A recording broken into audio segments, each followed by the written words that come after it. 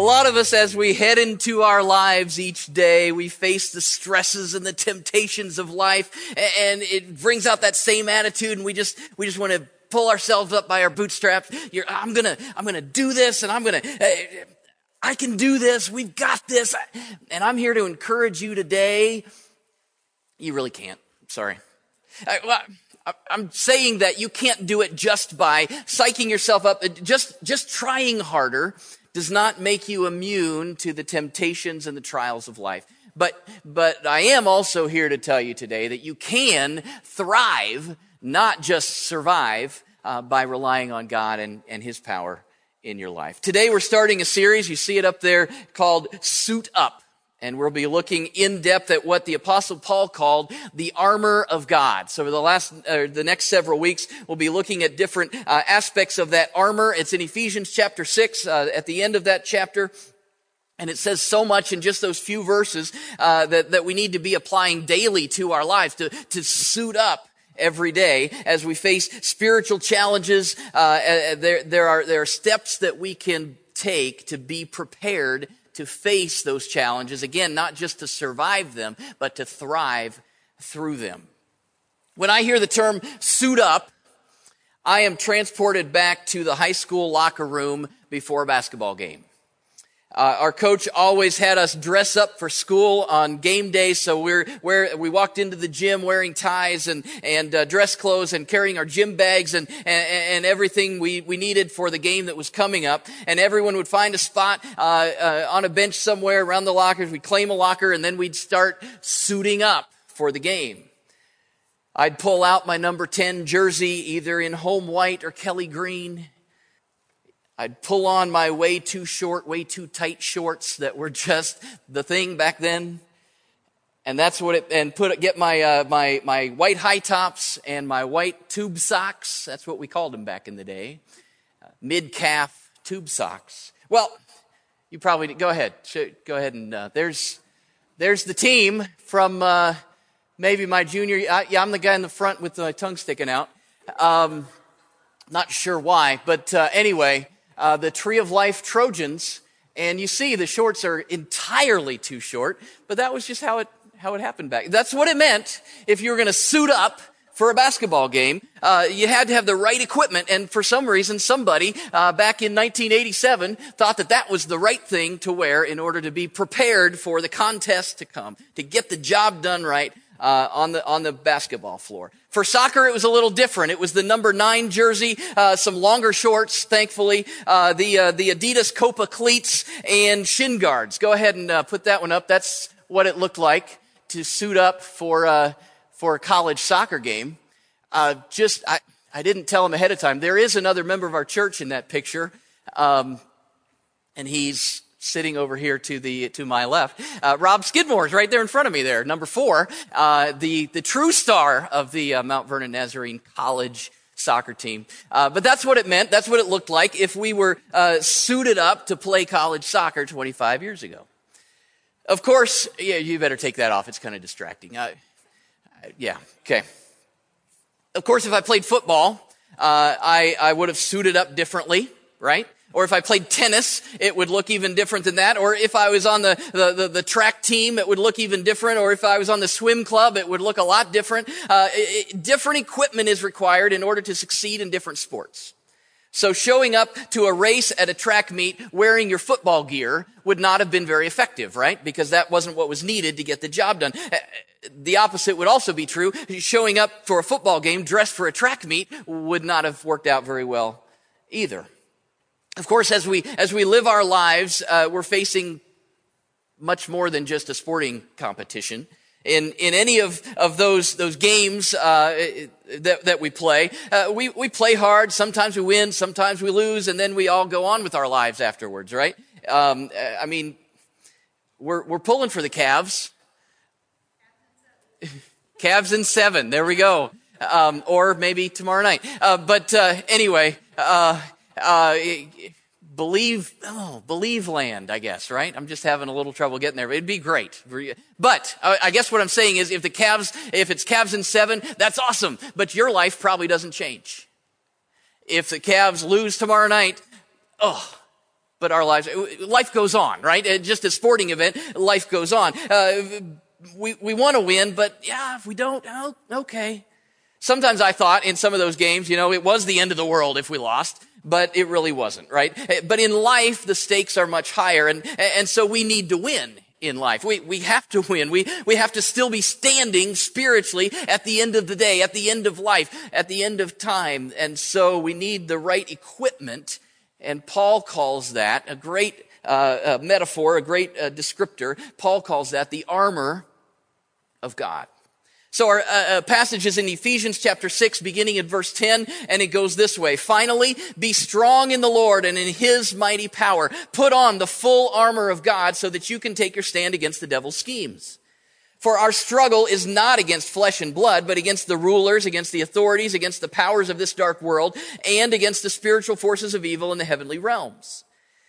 Therefore, put on the full armor of God so that when the day of evil comes, you will be able to stand your ground, and after you've done everything, to stand.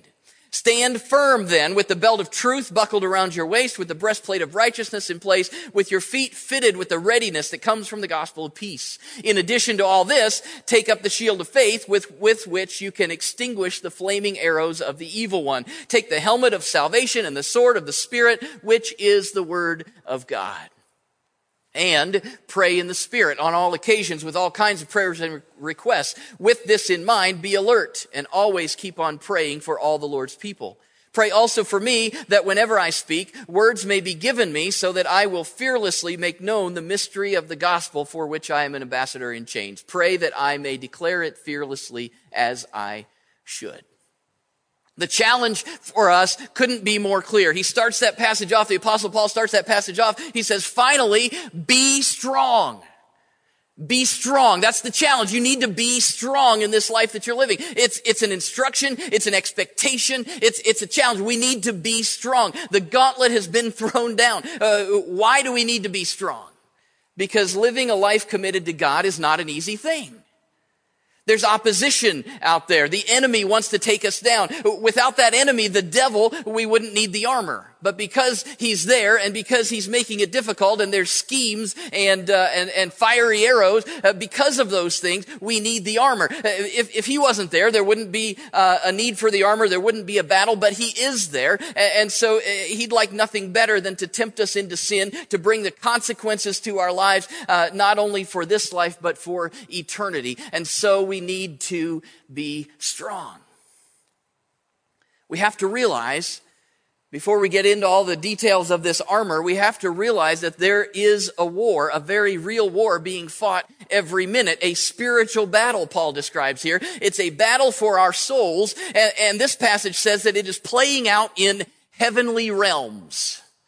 It's kind of the stuff of science fiction a little bit. We think about that, and what is that all about? This term is only used by Paul, this term heavenly realms, and it's only used by Paul in this letter to the Ephesians. It's nowhere else in Scripture. He starts in chapter 1, verse 3, talking about these heavenly realms. He says, "Praise be to the God and Father of our Lord Jesus Christ, who has blessed us in the heavenly realms with every spiritual blessing in Christ." He goes on a little bit later in chapter 1, verse 19 and 20. That power is the same as the mighty strength he exerted when he raised Christ from the dead and seated him at his right hand in the heavenly realms. Chapter 2, verse 6, God raised us up with Christ and seated us with him in the heavenly realms in Christ Jesus.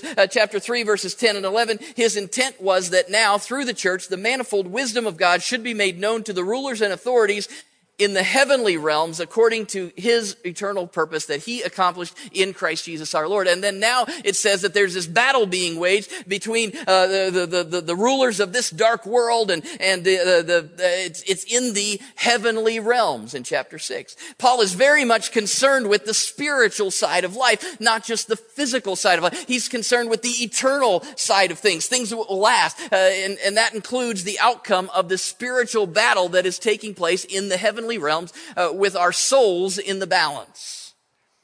In fact, as I've said before, and it's opposite of how we live most of the time, but things happening at a spiritual level are more important and more real than the things even that we can see and touch.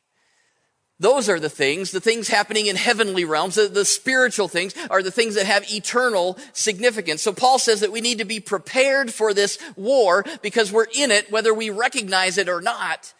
And it's imperative that we win. Paul doesn't use the word win here. Winning, he's describing that. He says you need to be able to stand. Take a stand against these dark forces seeking to bring us down. That's the goal. To take a stand, to remain standing. It's all about not giving up ground to the enemy. Now, I read that to stand, and I'm going, well, Paul doesn't have huge expectations here. I mean, we're on God's side. We should be taking ground and charging, and it's not just that we're going to stand, but we're going to conquer, we're going to take over. And it helps to flesh that out a little bit because we know from history that Rome and the Roman Empire and the Roman army, they had distinct and very effective ways of fighting battles, right? And they conquered kingdoms and did all that. And one major way that they did that, they trained each soldier to protect a certain space around them. So you've got the infantry and you've got the soldiers and let's say that I am one. And so right around me, I've got a certain space around me, and it was expected that I was going to defend that space. That's very small-minded, except that if I'm standing here and there's someone else there and there and there, and there's a whole army, a whole company of people, and we're all defending our one space, now all of that space is being defended. And so the expectation was that in battle, I protect that space to the death. An enemy that entered that space was supposed to be engaged and killed. And the soldiers were grouped in rows, and so then those rows kind of made up a square, but then they were shifted, so it was kind of like a checkerboard. So we had one here, and then this row was kind of offset anyway, and it filled this whole section. And so on command, those squares, the squares of people, squares of soldiers, moved forward together so that each soldier did exactly what he was trained to do. If an enemy entered his space, then he'd take him on to the death. And if I was victorious and he was victorious, anyway, as we are victorious in our own little space and together we're victorious, then we stood our ground against the enemy, and through that we attain victory. And through that, as we stand our ground in this space and the whole company moves ahead, we're continuing to take ground. We're standing our ground. At the end of the day, we're still standing. That's the goal. That's the picture that Paul has in his mind. That's what he would have known as he's writing this. And so this passage is all about standing our ground spiritually. 4 times in 3 verses, Paul mentions standing your ground, standing firm after you've done everything to stand. Don't give ground to the enemy of your soul, he's saying. And Paul didn't just challenge us to stand. He then tells us how we can. It's all about suiting up with the right armor. Of course, not only are we not familiar with the fighting practices of the Romans. Well, some of you probably are because you're just that nerdy, right? But I'm just kidding. If that offended you, apply it how it needs to. But we're also probably not too familiar, other than church plays maybe, what the Roman soldier, what the Roman armor looked like. The people of Paul's day would have known what the Roman armor was like, what a Roman soldier wore in battle, and Paul would have been very familiar with what a soldier would have worn, because at the time of him writing this letter to the church in Ephesus, Paul is in Rome. Not just in Rome, but he's under guard in a house, but under guard. There's good evidence that probably 24 hours a day, 7 days a week, he's chained to a Roman soldier. He would have known what these soldiers wore. He knew exactly he was intimately familiar with this armor. He even describes this list of articles of armor in the order that it would have been put on. So he was very familiar with this armor. He doesn't include every piece of armor that a soldier wore, but I'm sure he had hours to reflect on this. He's sitting there, maybe striking up conversation with these soldiers that are guarding him and talking about the various uses of the armor, and he would see the spiritual correlations and how that relates to our lives. And so he wraps up this letter by instructing the Christians in this church in Ephesus, and in writing this letter also to the church which includes us today, he says, put on, there's a battle being waged. You need to stand, you need to be strong. How do you do that? You've got to put on the full armor of God. A couple of observations about this entire set of armor. The first thing is that this is God's armor, not yours. The armor is God's. Put on the armor of God. The armor is God's, the strength is God's. It says in verses 10 and 11, finally be strong in the Lord, in his mighty power. How do we do that? We put on his armor so that you can take your stand against the devil's schemes. The only way that we can do that is to rely on the power of God. It's God's power, not your power. We're told to be strong, but only with God's mighty power. So there's no amount of psyching yourself up to do this. To say, oh, I can do this. You won't be able to get it done or sustain that. But if you're relying on God's mighty power, you can withstand the attacks of the enemy. Paul even prayed for this to be true in our lives back in chapter 1. So at the beginning of this letter, he's praying one of the classic prayers that we have in Scripture of Paul praying for the people of the church. In chapter 1, verse 18, it says, I pray that the eyes of your heart may be enlightened, in order that you may know the hope to which he has called you, the riches of his glorious inheritance in his holy people, and his incomparably great power for us who believe. What's that power like? Well, that power is the same as the mighty strength he exerted when he raised Christ from the dead and seated him at his right hand in the heavenly realms. The same power that raised Jesus from the dead is the power that is available to you and me as we live our lives each day. We don't have to give in to temptation. We don't have to give in to the attacks of the enemy. God provides his power, his strength, and it is enough if we use it. Paul describes a power as pieces of armor, and so he talks about truth and righteousness and faith and salvation and the gospel and the word of God. Those are the resources that have the power to keep us strong and steady, to stand firm even in the midst of temptation. Romans 8:37-39 uses the same imagery of a conquering soldier. In all these things we are more than conquerors through him who loved us. I am convinced that neither death, nor life, neither angels, nor demons, neither the present nor the future, nor any powers, neither height, nor depth, nor anything else in all creation will be able to separate us from the love of God that is in Christ Jesus our Lord. We can be more than conquerors. We are not doomed to defeat against the devil. We can be more than conquerors because it's God's power and it's more than enough to withstand the attacks of the enemy. God will sustain us. He will strengthen us. He will uphold us. We can do this in his mighty power. It's not our armor, it's God's armor. Another observation, you have to suit up. You have to put it on. It doesn't just put itself on. Verse 10 and again in verse 13, we're challenged to put on the armor of God. God doesn't dress us. We play a role. We have an active role to play in accessing and using this power. It takes effort. It's not just something that happens to us. These items of armor are available to us, but do us no good if we're not developing them in our lives, if we're not seeking them out, if we're not watching them then develop and grow in our lives, if we're not putting them on. More than once in high school, I realized after I arrived in the locker room that I had forgotten a piece of my uniform. Maybe I didn't get my shoes in the bag, or I forgot my socks, or I brought the home jersey and we were playing we were supposed to wear the green, not the white, or vice versa.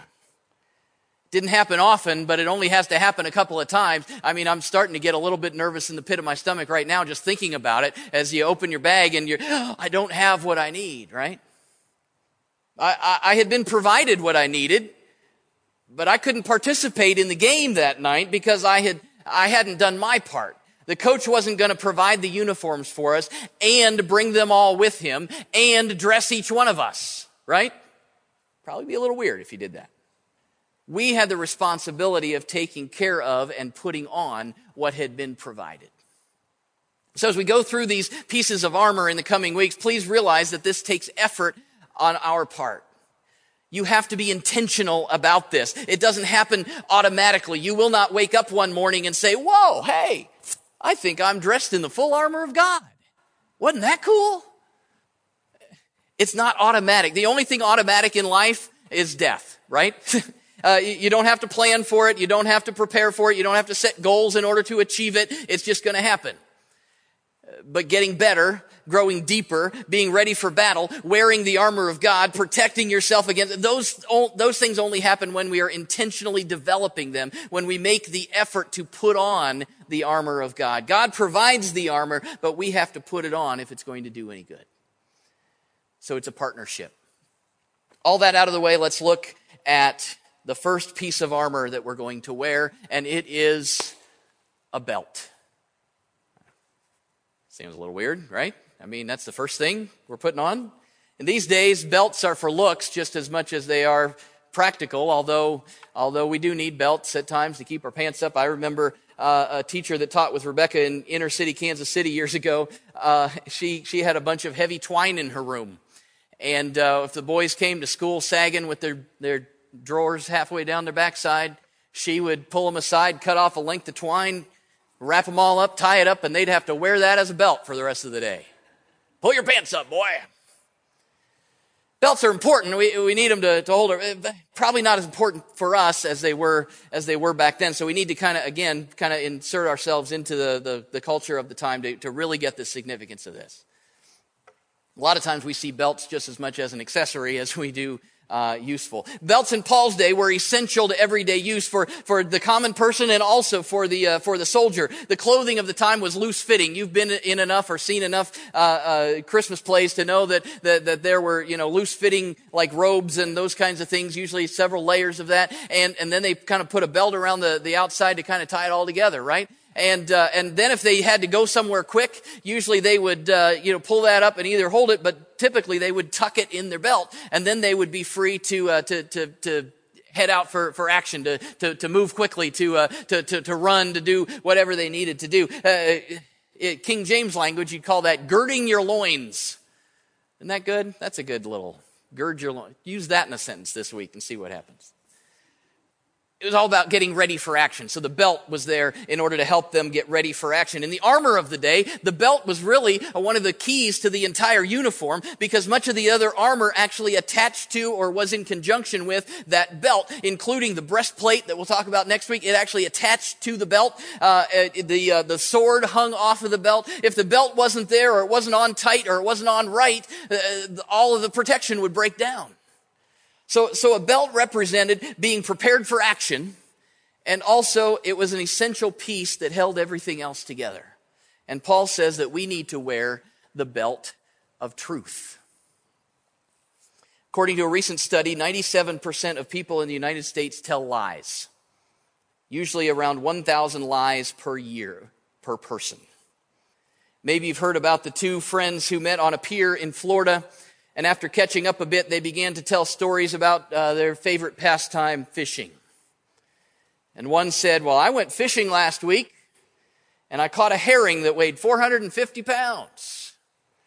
The other guy nodded and then said, well, I went fishing last week too. I didn't catch any fish, but instead when I pulled up the hook, there was a lantern from an old ship. It looked ancient, an old ship. It was covered in mud and seaweed and barnacles. And as I cleaned that thing off and I looked on the backside, it said manufactured in 1467. And would you believe it? The light was still burning. The other guy sat there for a minute. They kind of sat in silence, staring out over the ocean. The first guy said, I'll take 100 pounds off my herring if you blow out that light. George Burns once said, the most important thing in acting is honesty. If you can't fake that, you've got it made. Unfortunately, many people have faking honesty down pat. So is that really what Paul's talking about here? Telling the truth? Well, kind of. That's included here. Saying that we need to buckle on the belt of truth first. Paul is emphasizing the importance of character, honesty, and integrity. The core of who we are needs to be people of integrity and truth, founded on the truth. Part of the character of God is that he is truth. He does not lie or deceive. If we are truly following after God, we're allowing him to develop his character in us, we will be characterized by truth. If we are not, if our character has flaws, if we're not people of integrity, then the rest of the armor kind of falls apart. Interesting thing about armor, it usually is crafted in order to counter the anticipated weapons of the enemy. Right? So if my enemy is coming after me with a sword, I need a certain type of armor to defend against that. If my enemy has a rocket launcher, probably a different kind of defense is needed. In World War II, American soldiers were outfitted with gas masks to protect them against the mustard gas that had been used in World War I. They realized that very early on that wasn't a threat in World War II, and so the officers quickly had their soldiers dispose of those masks to lighten their load, and the enemy's tactics then informed the armor that was used. And so it's said that a lot. It says a lot that the first piece of armor mentioned here is truth. We get a picture of what our enemy's tactics might be once we look at the armor, because the armor is formed to defend against the tactics of the enemy. Our devil, the devil, not our devil, the devil, is most known for his deception, right? His lack of truth. The enemy has been called the father of lies. He is a deceiver. He appears many times as an angel of light, appearing to be good when he is not. It's what he does. He deceives and he manipulates and he tempts. And we must be people of integrity and truth in order to combat these schemes of the devil. The belt of truth is all about developing solid character, being honest and dependable. And it's also, there's an element in here too, that we have to know the truth of God if we're going to stand against the devil. There's so much misinformation and partial truth in our world today. We must know the truth of God and live by it. When I attended seminary, one job that seemed to be popular among the students, many students, worked at banks. They were bank tellers. I guess bankers' hours coincided with school class times or whatever. But anyway, one important part of those students' training included how to identify counterfeit money. Of course, they were shown counterfeit money and they read descriptions of the counterfeits, and they learned some of the common practices of how people would try to use counterfeits. But the most effective thing was that they would spend time counting money, real money, stacks and stacks of money, hour after hour, day after day, as part of their training. At some point, after several days, the manager would have them counting bills again, but this time she slipped a counterfeit bill into the stack somewhere. Because they had spent so much time with the real thing, the counterfeit stuck out like a sore thumb. How do we spot the deceptions of the devil? Spend so much time with the truth that the counterfeit, that anything else, sticks out like a sore thumb. That's the primary way that we can buckle on the belt of truth around our waist, that we can develop the character of God in our lives. We need to spend time with him. We need to spend time with his word. We need to spend time with his people. We need to immerse ourselves in truth. And when we develop his truth as our character, we're able to withstand the deceptive arrows of our enemy, the devil. So we have to intentionally put on this armor. And today we're talking about truth. We need to intentionally develop our character, our integrity. When we're faced with a circumstance, a dilemma, an issue of right and wrong, or right and maybe not so right, where do we go to? How do we find that? Well, we've got to immerse ourselves in the truth. In Scripture, talking with the people of God, and talking with God in prayer, and searching the Scripture to find how is it, what is it, how can I develop to be more and more a person of truth and character. Are you discerning the world around you based on the wisdom and truth of this world, or the wisdom and truth of God? You won't wake up one morning and be surprised to discover the belt of truth has buckled itself around your waist. Oh my goodness, look, now I'm a person of truth and character. We have to be intentional and spend time daily with God and spend time daily in His Word. We need to study and seek out that truth. We need to ask questions. We need to dig deep. We need to be intentional about our spiritual lives and seek after Him. And as we do that, it buckles on the belt of truth on which everything else hangs, on which everything else is connected. We have to apply that to our lives. And it's then that we're ready for action. You are in a battle for your soul. You can stand your ground, but only if you are intentionally putting on God's armor that He's provided for you. Without that, you won't survive. Will you stand? Father God, we seek after You today. We acknowledge that we are weak and we are in need of Your strength. Lord, we know that the enemy, our enemy, the devil, prowls around like a roaring lion looking for someone to consume. Lord, I pray that You will impress that upon our minds, that when we're tempted to cut corners or to not dig deep on these areas of character and truth, Lord, I pray that You'll help us to see that You have provided for our protection. It is Your strength that enables us to be the people You call us to be, so that at the end of the day, at the end of life, we can stand, knowing that we have withstood the attacks of the enemy. Lord, I pray that You would develop Your character within us, that You would help us to put on this armor, that we can be intentional about seeking out Your truth and Your grace in our lives. Lord, I pray that as we go from here, we can go knowing that You have a plan for us, not to just succumb to the issues of this life, the temptations that would drag us down, but You have a plan for us to withstand and to be strong in Your mighty power. I pray that as we go today, we can go rejoicing that Your Spirit goes with us, enabling us, empowering us to be Your people. It's in Jesus' name that we pray. Amen.